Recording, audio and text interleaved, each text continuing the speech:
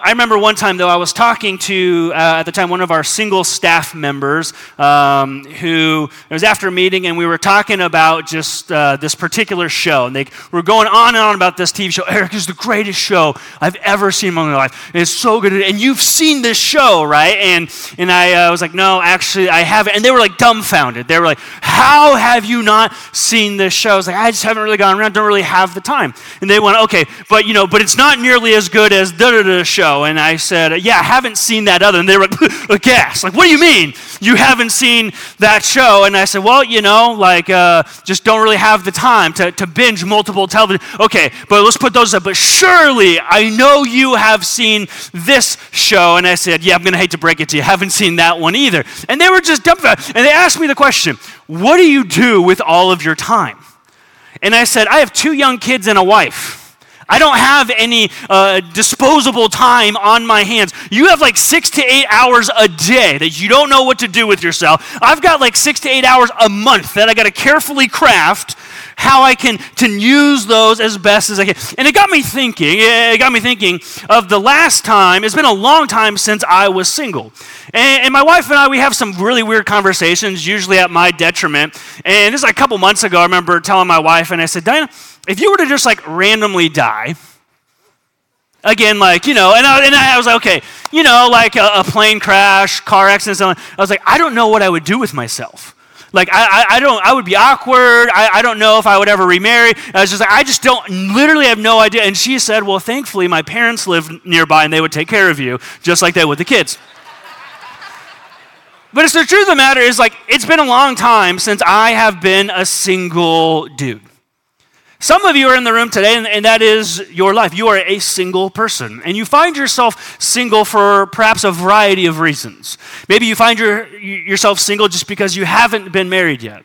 Maybe you find yourself single because you're widowed and your spouse passed away.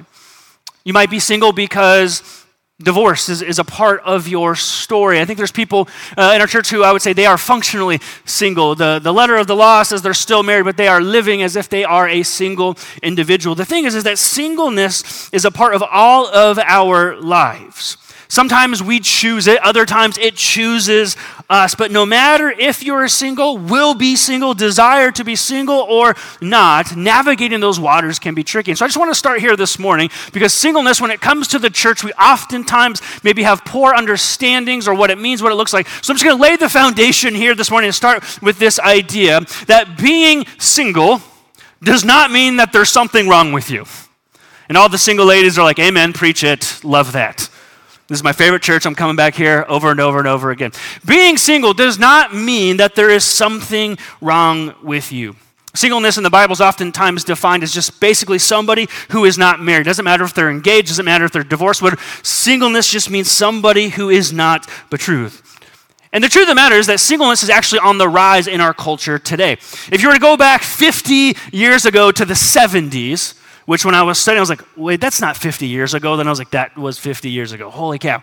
So you go back 50 years ago to the 70s, the majority of weddings, the bride on average was 21 years old and the groom was 24. And 80% of the population was married and was about to be married or desired to be married. 80%. Fast forward to today. If you were to take the average age of the bride and groom, the bride on average is 28 years old. The groom is traditionally around the average age of 30 years old. And only 30% of our population desires to be or to stay married throughout their entire life.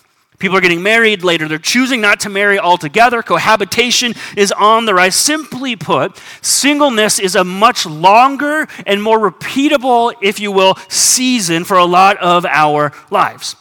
And what I want to talk about this morning as we continue our study in 1 Corinthians chapter 7 is we need to have a healthy, formative view of our singleness. We need to see our singleness as having a purpose for it.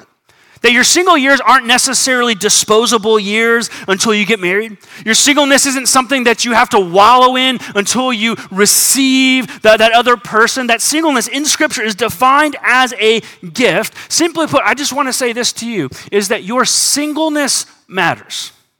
Your singleness matters a lot. And I'm afraid that our culture has taught us sometimes that our singleness doesn't matter.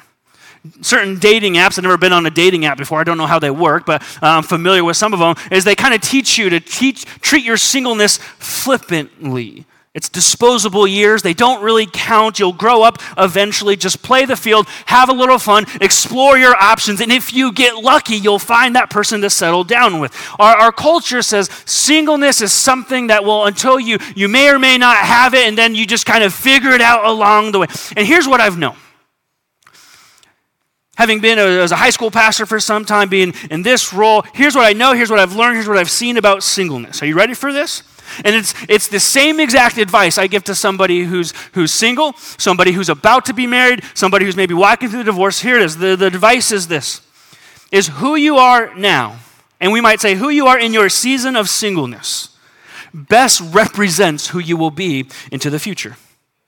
Whether that's continued season of singleness or not, your singleness matters, and it matters a lot. If you have your Bible, 1 Corinthians chapter 7. 1 Corinthians chapter 7. We've been in this study called True North, taking the Apostle Paul, this guy by the name of Paul, unpacking this letter to this church in Corinth. And Corinth was a place that was kind of like Amsterdam today.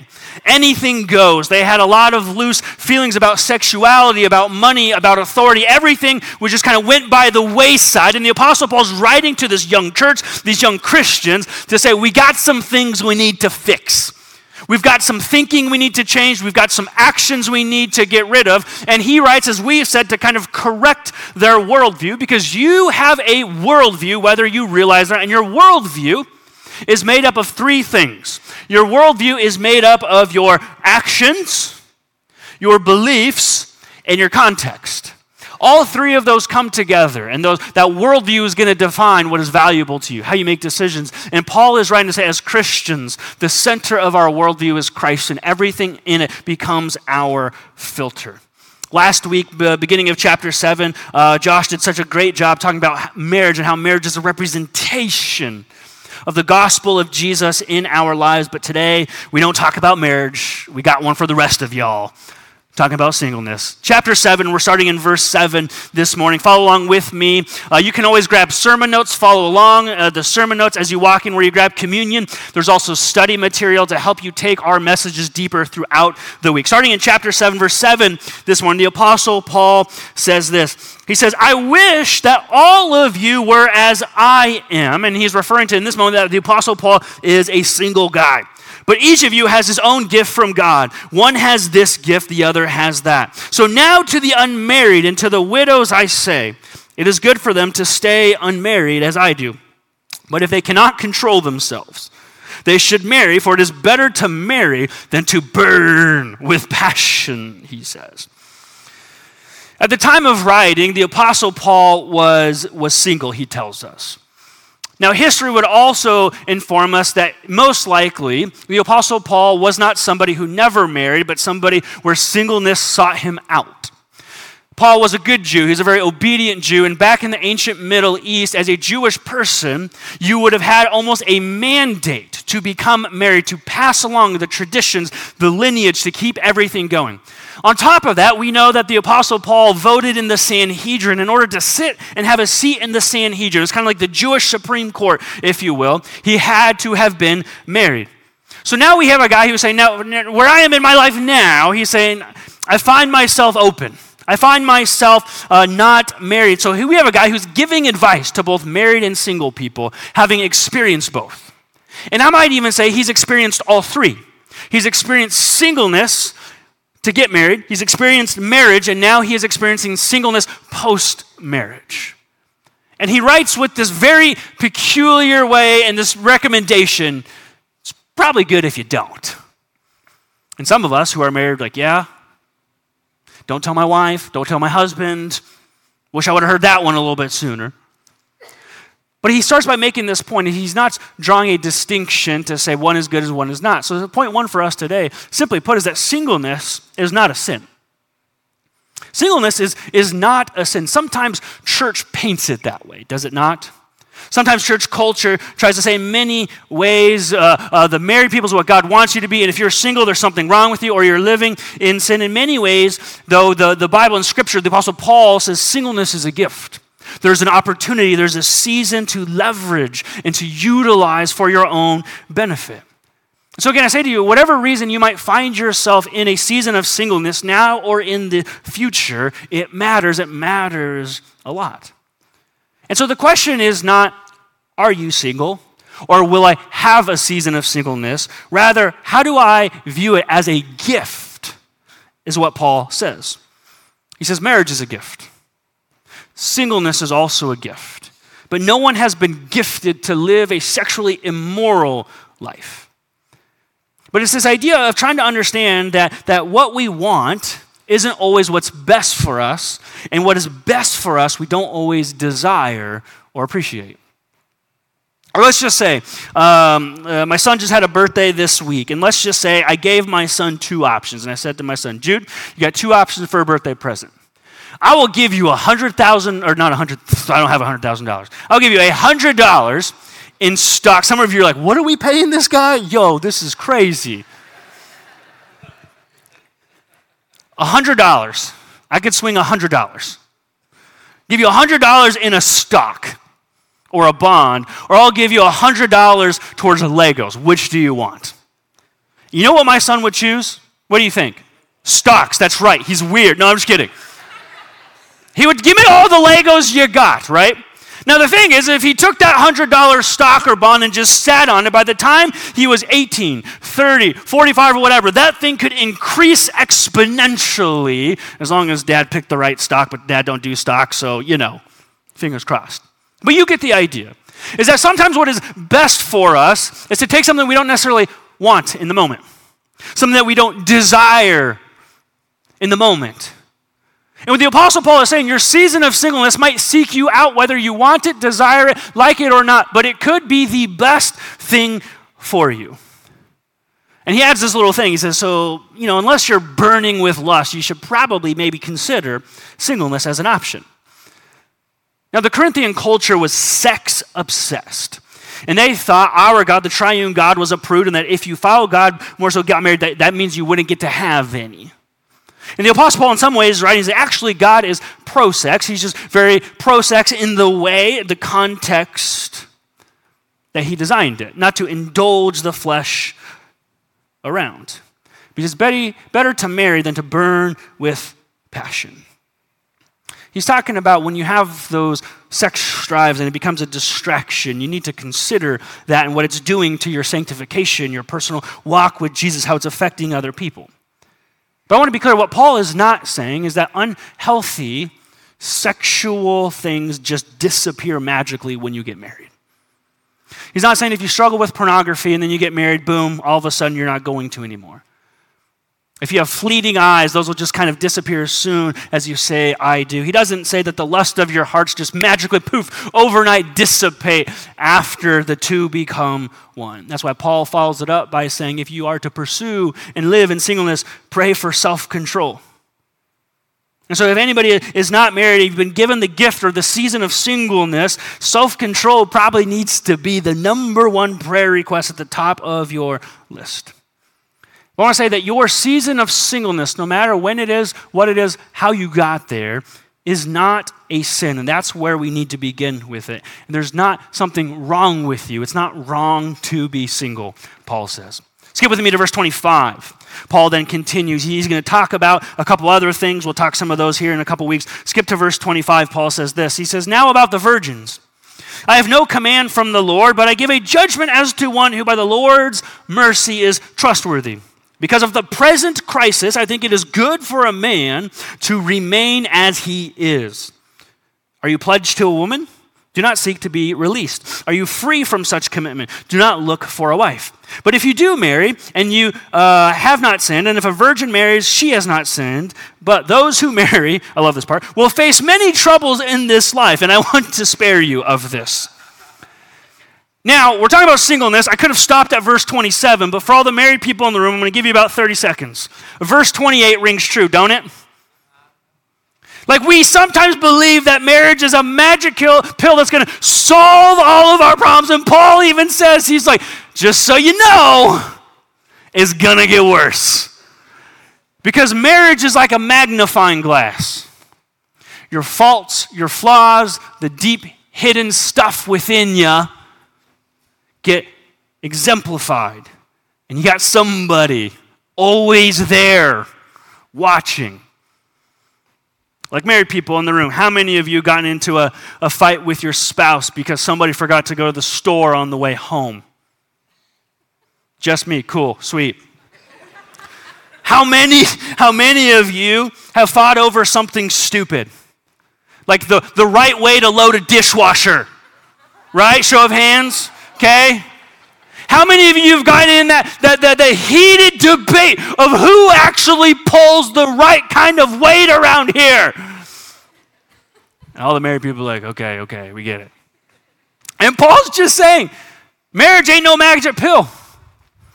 It's going to magnify the things in your heart and in your mind and in your soul. It doesn't solve everything. So Paul, he gives equal credence, purpose, value to both married and single people. So here's my second point, is that singleness is not secondary. Singleness isn't like the JV team, and then once you're married, you get to join the varsity squad when it comes to faith and Christianity. He's saying that singleness is a gift that has a lot going for it. Don't think that marriage solves all your problems, because it doesn't. It might make them worse. Singleness isn't secondary. And so he gives the thing, he says, so remain in the relational status that you are now. Now, why he's writing that is because there was a persecution going on in the city of Corinth for the Christians. And Paul is probably writing to say, okay, if you are single and there's some physical persecution happening, being single is actually a good thing. Because if you need to flee, you can just get up and go. If you need to aid somebody, you have the ability to do so. So if you are single, that's a great opportunity for you. At the same time, if persecution is happening because of your faith, if you are married, you have a responsibility to your spouse and to your children. And so he says, if you are married in the midst of a hard time, don't about face. Don't just say, sorry guys, you're on your own, I'm out of here. He says, kind of stay where you are. But then he doubles down again. So don't look for a wife. Don't look for a spouse. Don't look for a husband. It's kind of like, for real, Paul? Is that really, if I'm going to be an obedient Christian, what I ought to do? And yet, I think what Paul is getting is that we tell ourselves, unfortunately sometimes, and sometimes the church has done a bad job of saying that you will not be a complete person. You will not be whole and valuable until you are married.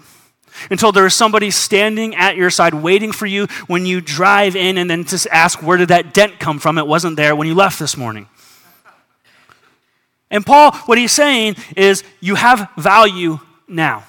You don't need another individual to give you meaning and purpose and hope in this life. Like, I don't know if you realize this.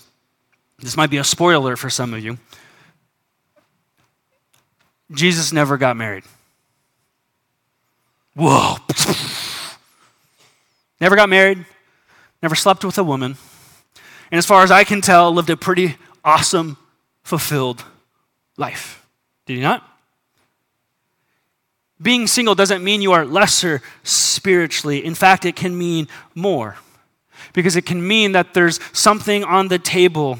There's more at your disposal, your time, sometimes finances, opportunity, and an unhindered life when you are single. That singleness has to be an option. Jesus placed it on the table, so therefore we should too.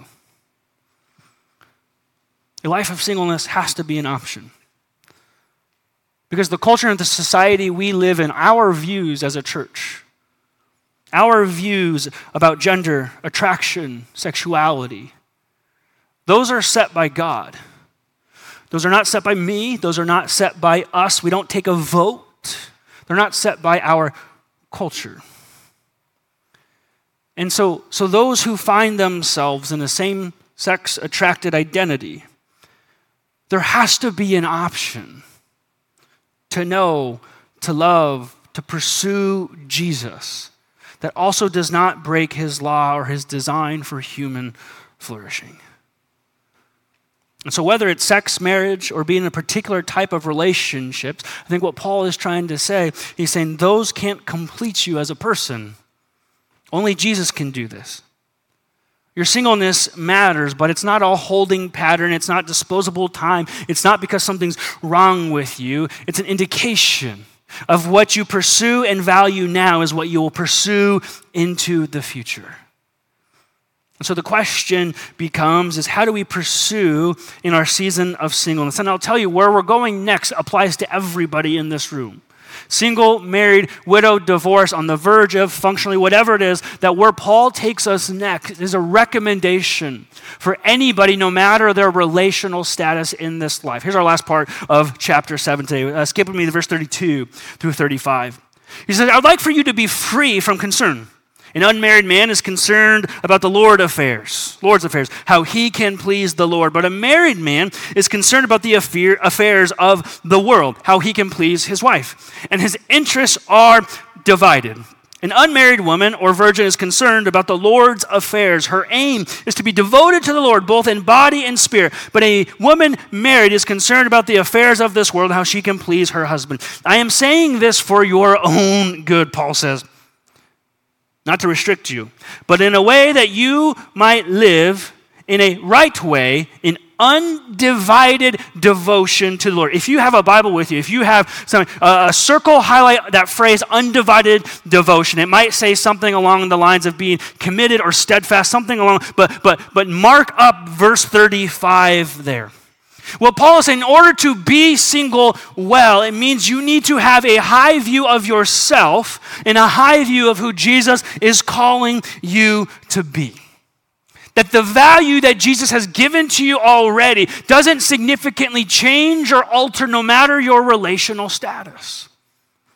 Let me ask you a question. What is the value of a home? Right? Real estate agents in there, in the room, right? What is the value of a home? And you might say location, you might say square footage, whatever. But at the end of the day, the true value of a home is two things. What somebody is willing to pay for it and what somebody is willing to sell it for. Am I right, Jordan? Is that right? Okay, he's a real estate agent, confirmed, okay? That is how you define the value of a home. Two things.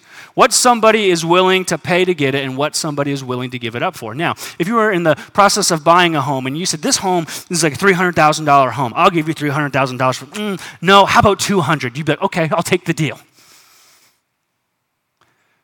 And sometimes what we unfortunately have done in our singleness is we lessen our own value. We treat ourselves less and we believe the lie, because I'm single, I'm less than, I'm not complete yet. I'm not whole until I'm married. So therefore, my value is diminished right now. And when our value is diminished, it can be purchased or bought or sought out at a different price of what we're actually worth. If we minimize our value, then things like our sexual intimacy begins to be traded as a commodity for intimacy, not that which is sacred of a union between a husband and a wife. When we cheapen our value because we just feel less than, because we're not married, because we're not whole yet, what we begin to let people treat us poorly or drag us through the mud because we think, well, is this the only option? Maybe if I was married, he or she would treat me differently. But until then, I guess this is what I have to do. And the Apostle Paul is saying, no, stop it. Know your value. Know your worth, and that comes from the name of Jesus. You are fearfully and wonderfully made. God has designed you with passions and desires and hopes and dreams and a future. Do not undervalue yourself, and don't you dare let somebody take that from you. So what I want to say is this. Overall, when it comes to singleness, so my main point for this morning is that singleness, when done right, it is sanctifying. It brings us closer to Jesus like never before. Singleness is a season to determine and to define your value, to determine your values in life as well. The word sanctifying means to chase after the things you value most. The things that you will give credence to make decisions and give you worth in this life. You know what Paul said? He said, a single person has the ability to care about the things of the Lord's affair, whereas there's the married people, they don't get quite that undivided attention. So Paul's making the same. All the single ladies, he's like, where are you at? All the single fellows, where are you at? You have a unique ability to determine a worth and value that will go far beyond any relational status you will ever have in this season. But right now, everybody else, they got things to be concerned about. They got things to think about. They got things to consider. And the irony is we often think of it as the opposite, is that singleness is a distraction from following God. And Apostle Paul says, no, single person. It is a gift. It is an opportunity. It's a chance for you to know, love, to follow Jesus more than anybody else. It is a gift. See, singleness doesn't hold you back, but it's an opportunity, as he said, to seek that undivided devotion. So here's this word, undivided, this phrase, undivided devotion, okay? The word devotion, it's like 3 words in the Greek kind of made together. It's almost like a phrase. It means, on the first part, well done. That's somebody who has been good at or been well done at something. The second part is beside. So somebody who's good at being beside with the purpose of feeling settled or a foundation, okay? So what Paul is saying, the single people, you have the ability to have undivided devotion, to get good at being beside Jesus and feeling settled and having a foundation for your life. Like, how many of you got one of those house divided flags at home? Anybody? Right? Like, your house is divided between Cubs and Cardinals, right? We got some of those around here. I've seen a Purdue Illini one around here. I pray for that family every time I drive by it. Not going to last here in Champaign. And we have this idea that sometimes we get divided over perceptions or approach. And the Apostle Paul is saying, your devotion, you need to get good at being beside, chasing Jesus, and getting comfortable there. Because when other people are introduced into your life, it will create division and they will pull you away. And so what Jesus, I believe, is saying, he's saying, get ready, get comfortable running next to Jesus. This is what it's like, right? So your goal, he's saying, you got to run in this life. You run and you run and you run and you run next to Jesus. Like, yo, what's up, Jesus? Let's do this. And he's like, yeah, let's go. He's like, oof. And he's like doing curls and stuff as you're going. Okay, I'm not that buff yet, but you're running in life, right? And what happens as we run in life, if we don't have undivided attention, if we don't get good at running beside Jesus, Jesus is saying, this is the map, this is the way, this is life, this is what we're doing, and you're all hyped up, like, yeah, Jesus, let's go. And you start going, and he starts taking off because he's in better shape than you are, but you're like, cool, no worry, I'm going to catch up. And then all of a sudden, somebody catches your eye. You're like, oh, man, she's got some shorts on. I'm going to go over there, right? And they're like, oh, no, I'm supposed to be chasing Jesus. Jesus, get back here. And you're running to the, oh, man, he's ripped. He's got a six-pack. What's going on over here? And you got to, no, I got to get back. And you start running. Like, man, I don't know if I want to do this. And somebody's like, hey, you want to come inside over here? I got a donut. And you're like, I love donuts. Let's get some donuts. And what the Apostle Paul is saying is you need to run the race of life and faith marked out, and you need to get good at knowing who is next to you. Because when you're running, and if you look up, and that ain't Jesus next to you, you've gotten off track. If you are running and you see on one side of you is Jesus and there's nobody else, you are in the exact spot he wants you to be. If you're running and you look up and you see Jesus and then you see your spouse, you are in the exact spot he wants you to be. Because you have gotten good at running after. But if you're running and you look up and you see another person, or you see a place, or you see an app, or you see a collection of fools, and you look to the other side and Jesus is not there, you have lost the race. Because you are no longer good at, you no longer have devotion to the thing that matters most. Get comfortable running alongside, chasing after Jesus. I'll close with this thought and then I'll explain it.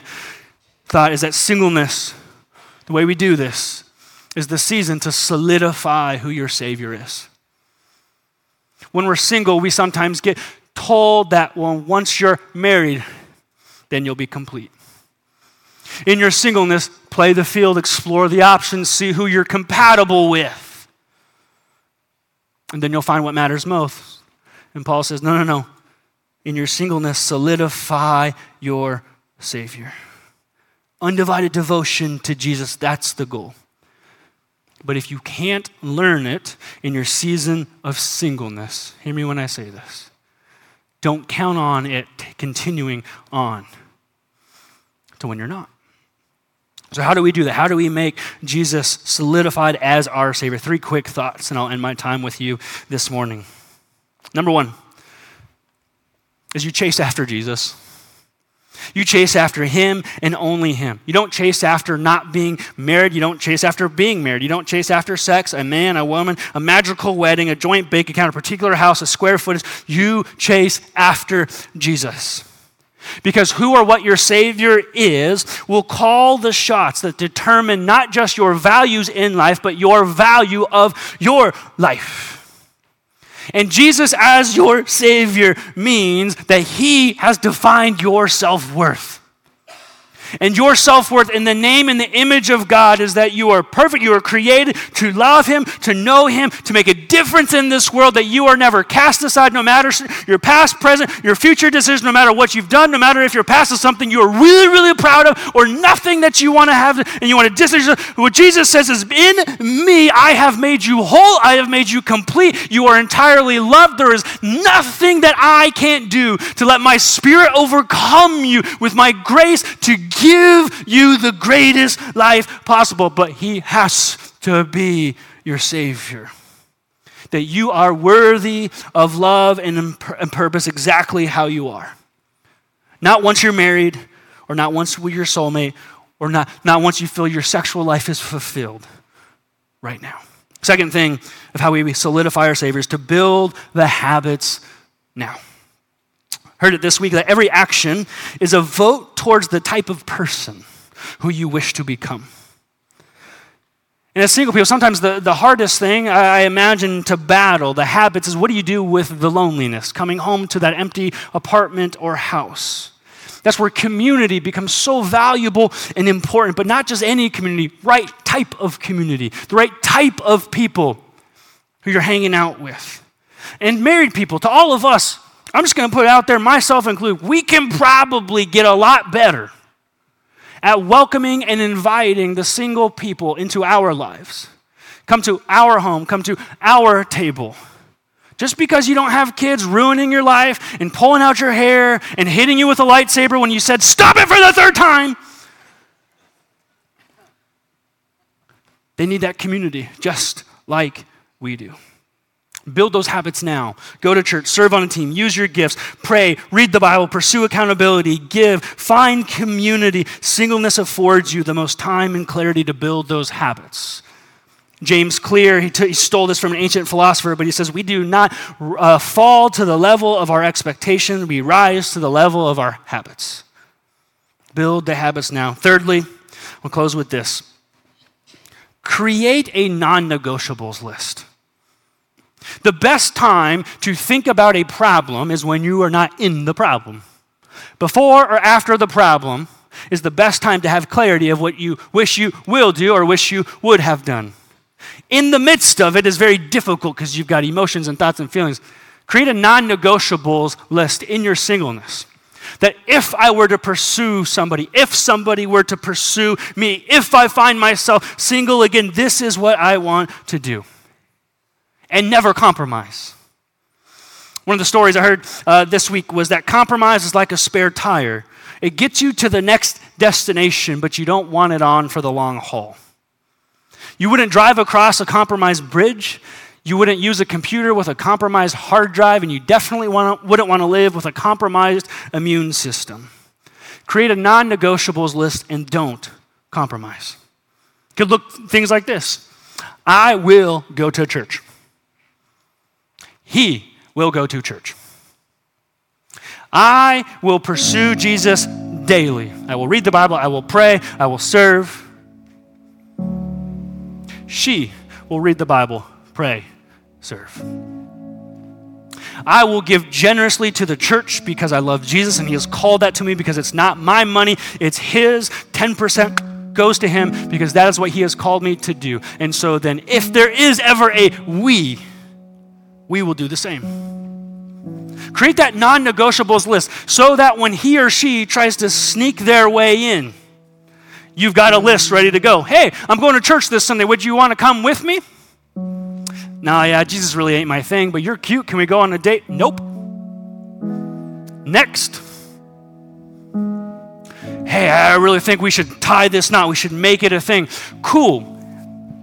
10% of my income goes to my church because it's a gift that God has given to me and I want to be obedient to him. What about you? Well, I'll give later on down the road. Sorry.